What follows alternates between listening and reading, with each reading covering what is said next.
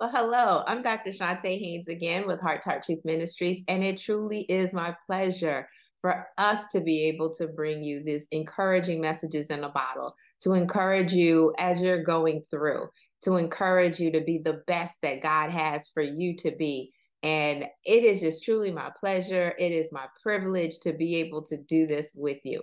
So today is another throwback that we're going to have.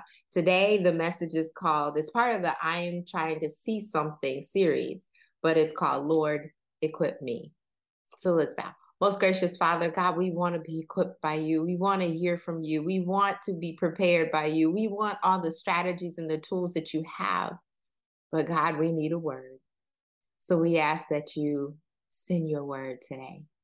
In Jesus' name we pray. Amen. All right, go ahead and enjoy the message. Well, hello, this is Dr. Shantae Haynes, and I am not going to belabor the point today. This is your encouraging message in a bottle. So let's jump in and bow as we then go before the throne today to hear what thus saith the Lord. Let's bow. Most gracious God, God, we love you. We thank you. We bless you. We honor you. And we just need to hear a word from you. So speak to our hearts, speak to our minds, speak to our assignment, speak to our direction, speak, oh Lord. We hear, we await, and we will obey. It's in Jesus' name that we do pray and give you thanks. Amen. Well, if you recall, we are in a series that says, I'm trying to see something. And it's based on Job, the 42nd chapter in the 5th verse, where Job says, I've heard about all the rumors about you, but now I've seen you for myself. I'm trying to see something is the series. I am trying to see something. Well, today is the 4th part of that series. And we recognize that we want our eyes to really see. But today's installment is Lord, equip me. Now, let me just go back a little based on what we've already discussed. We looked at part 1. This is, I need to see you. I need to see you. And we recognize that there is a God-sized void and there's a desire for us to develop a relationship with him. And we understood from that in the fact that I need him. I need him. I need him in his sovereignty. I need him in his power. I need him in his might. I need him. I need to see you because I want to know you. But then in part 2, Lord, make me. We recognize the creative nature of God, the creative power of God. And we saw in his creation that it was a reflection of his divine sovereignty. He discloses or obscures counsel. And the ignorance of man is then contrasted with the incomprehensible ways of God. Let me say that one again. He obscures counsel. God is all wisdom. And sometimes when we think we know, we don't know.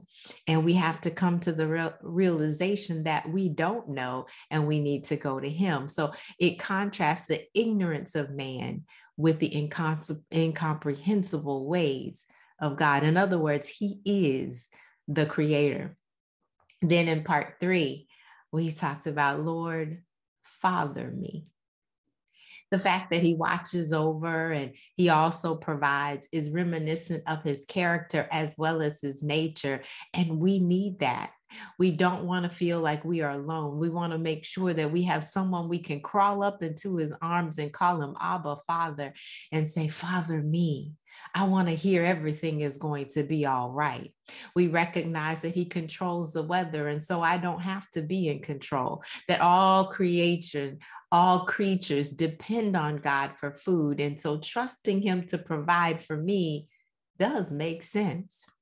He's commander as well as provider, but best of all, he's my father. And that's what we learned. Well, today, part 4, Lord, equip me, is coming from the 39th chapter of the book of Job, as God is answering Job with illustrations about creatures that we know about.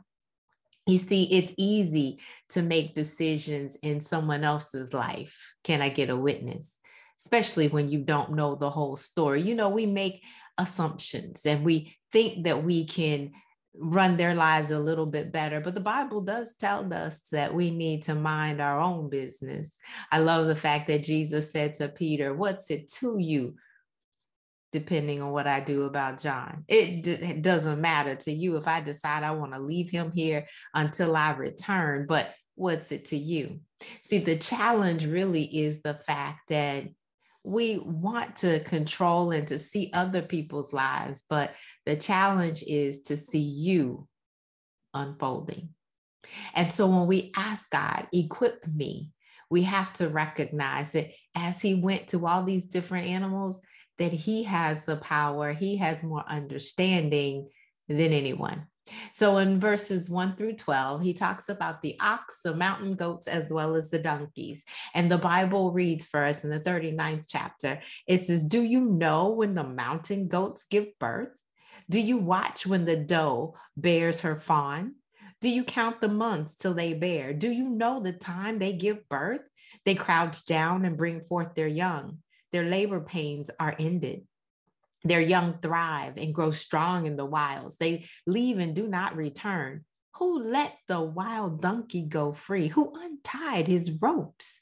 I gave him the wasteland as his home, the salt flats as his habitat. He laughs at the commotion in the town. He does not hear a driver shout. He ranges the hills for his pasture and searches for any green thing. Will the wild ox consent to serve you? Will he stay by your manager at night? Can you hold him to the furrow with a harness? Will he till the valleys behind you? Will you rely on him for his great strength? Will you leave your heavy work to him? Can you trust him to bring in your grain and gather it to your threshing floor? That was verses 1-12. He's talking about that. God says, I placed them where they are, suitable for what I've called them to. He talks about the mountain goat. He said, I watched over them as they gave birth. I counted their days and I know the health of their offspring and the fact that they do not return. I put him in an open field because that's what suited him. The wild donkey, however, the wilderness and the wasteland were the places that I allowed him to roam because he never hears the shouts of a driver. The wild ox, you can't trust him, nor can you depend upon him. Do you have people, my question is, in your life that are goats, donkeys, and wild oxes that disappointed you because they were acting in character, but you expected something different? See, God knows our capabilities and he places them where they are suitable for what he has called them to. Point number 1, get in the right place. Get in the right place. Sometimes we are not positioned like we should be. And when we are positioned incorrectly, we tend to compare ourselves to others. And I will put this pin in it right here and tell you that comparison is a killer of greatness. Oh, yes, you're going to then not do everything that you were called to do as long as you keep comparing yourself to someone else. It limits your potential. And it also has you lacking focus. See, in the 13th through the 18th verse, he is going to compare the ostrich and the stork. And the Bible reads, the wings of the ostrich flap joyfully, but they cannot compare with the pinions and the feathers of the stork. She lays her egg on the ground and lets them warm in the sand, unmindful that a foot may crush them, that some wild animal may trample them. She treats her young harshly as if they were not hers. She cares not that her labor was in vain, for God did not endow her with wisdom or give her a share of good sense. Yet when she spreads her feathers to run, she laughs at horse and rider. He didn't give a good sense. See, we would think, looking on the outside, that the ostrich is bigger than the stork. But we have to recognize that her treatment of family and others is harsh because she lacks wisdom. The outside looks good, but the backside ain't good. Is kind of the way we would say it. There's a difference between the wisdom given by God and the lack of understanding that others have. So here's the point. Stop comparing or you'll miss your assignment. You see the image, the Instagram fame that we see today in social media, but you don't see the whole story. So if you're going to be equipped by God, make sure you allow him to get you in the right place. But you need to, point number 2, focus on your assignment. Focus on your assignment. See, the problem with imitation, when we look at the comparison, is that in the duplicating, we miss the unique creation and we lose. If you add an L to the front of imitation, you end up with limitation. And that's exactly what we end up with. In verses 19 through 25, God talks about the horse. And the Bible reads, "Do you give the horse his strength or clothe his neck with a flowing mane? Do you make him leap like a locust, striking terror with his proud snorting? His paws fiercely, rejoicing in his strength, and charges into the fray. He laughs at fear, afraid of nothing. He does not shy away from the sword. The quiver rattles against his side, along with the flashing spear and lance. In frenzied excitement, he eats up the ground. He cannot stand still when the trumpets sound. At the blast of the trumpet, he snorts, aha! He catches us in a battle from afar, the shout of commanders and the battle cry." You see, the horse's strength is in the way that he is wired, just like you. Your abilities were given by God. Your giftedness is his divine design. The horse has strength because of his unique determination, because of the way that he is wired. If you are going to be adequately equipped, you need to recognize that your abilities are given by God. Your giftedness is based on his design, and you have to be you, and you will be strong. Sometimes, though, the problem isn't that we aren't being authentically us. It's that we want to do what they do. The problem is we don't know who they are. See, you can be in the right room. You can be focused on your assignment. You can be strong in being you, but you still are looking to do what you aren't called to do. He compares in verses 26 through 30, the hawk and the eagle. And let's look at what it says. It says, "Does a hawk take flight by your wisdom and spread his wings toward the south? Does the eagle soar at your command and build his nest on high? He dwells on a cliff and stays there at night. A rocky crag is his stronghold. From there he seeks out his food. His eyes detect it from afar. His young ones feast on blood, and where the slain are, there is he." See, the problem is if we are in the right place and we're focused on our assignment and we're strong in who we are, we still can't do what others are called to do. He says, do you take flight based on your understanding? Do you move out because of what you understand? Ultimately, we need to be equipped and we need to get it right. But we have to go back to the source, and that's God. See, the power of the animal has God as the source and not man. So we need to stop asking or even giving power to others who didn't create us or place us or gift us nor assign us. We have to spend time with God and allow him to equip and to empower us. So our last point is that we have to go to the source to regain our power. If we're going to be equipped adequately by God, we need to start with him. We need to be strong and authentic in who we are. We need to focus on our assignment, and then we have to get in the right place. My prayer for you is that God will show you as he shows you him. Let's bow. Most gracious and heavenly Father, God, we see you. We see you as creator. We see you as Father. We see you as this void that we have, and we desire a relationship, but we also want to be empowered by you, equipped by you, so that we might serve in the capacity in which you have called us. The assignment is ready and it's waiting on us, but sometimes we aren't.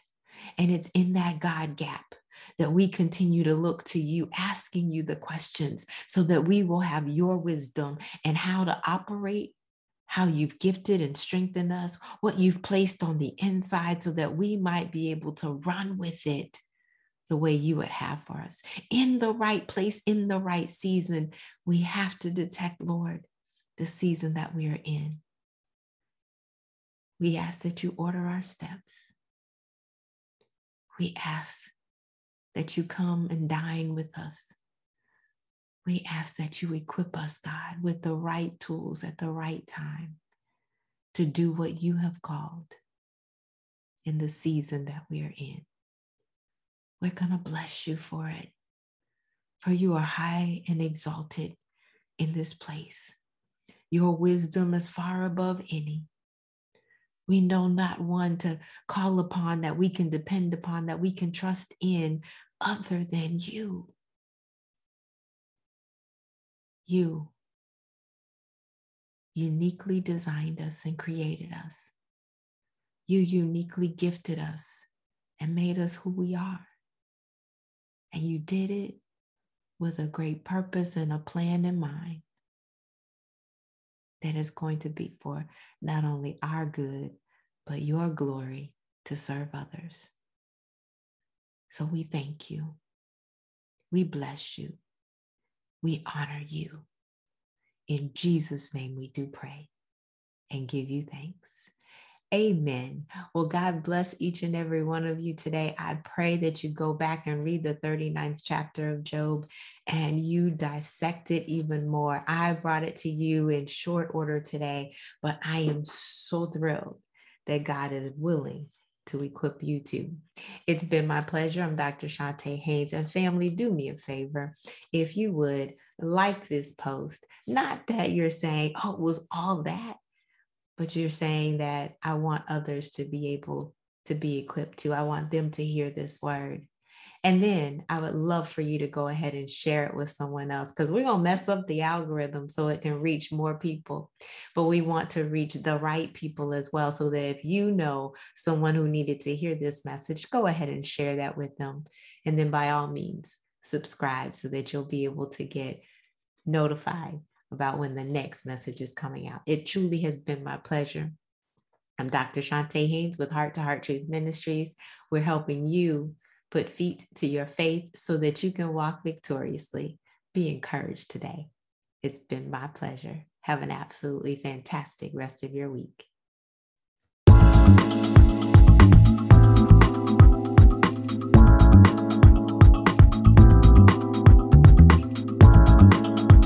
You can find us online at ShantaeHaynes.com. That's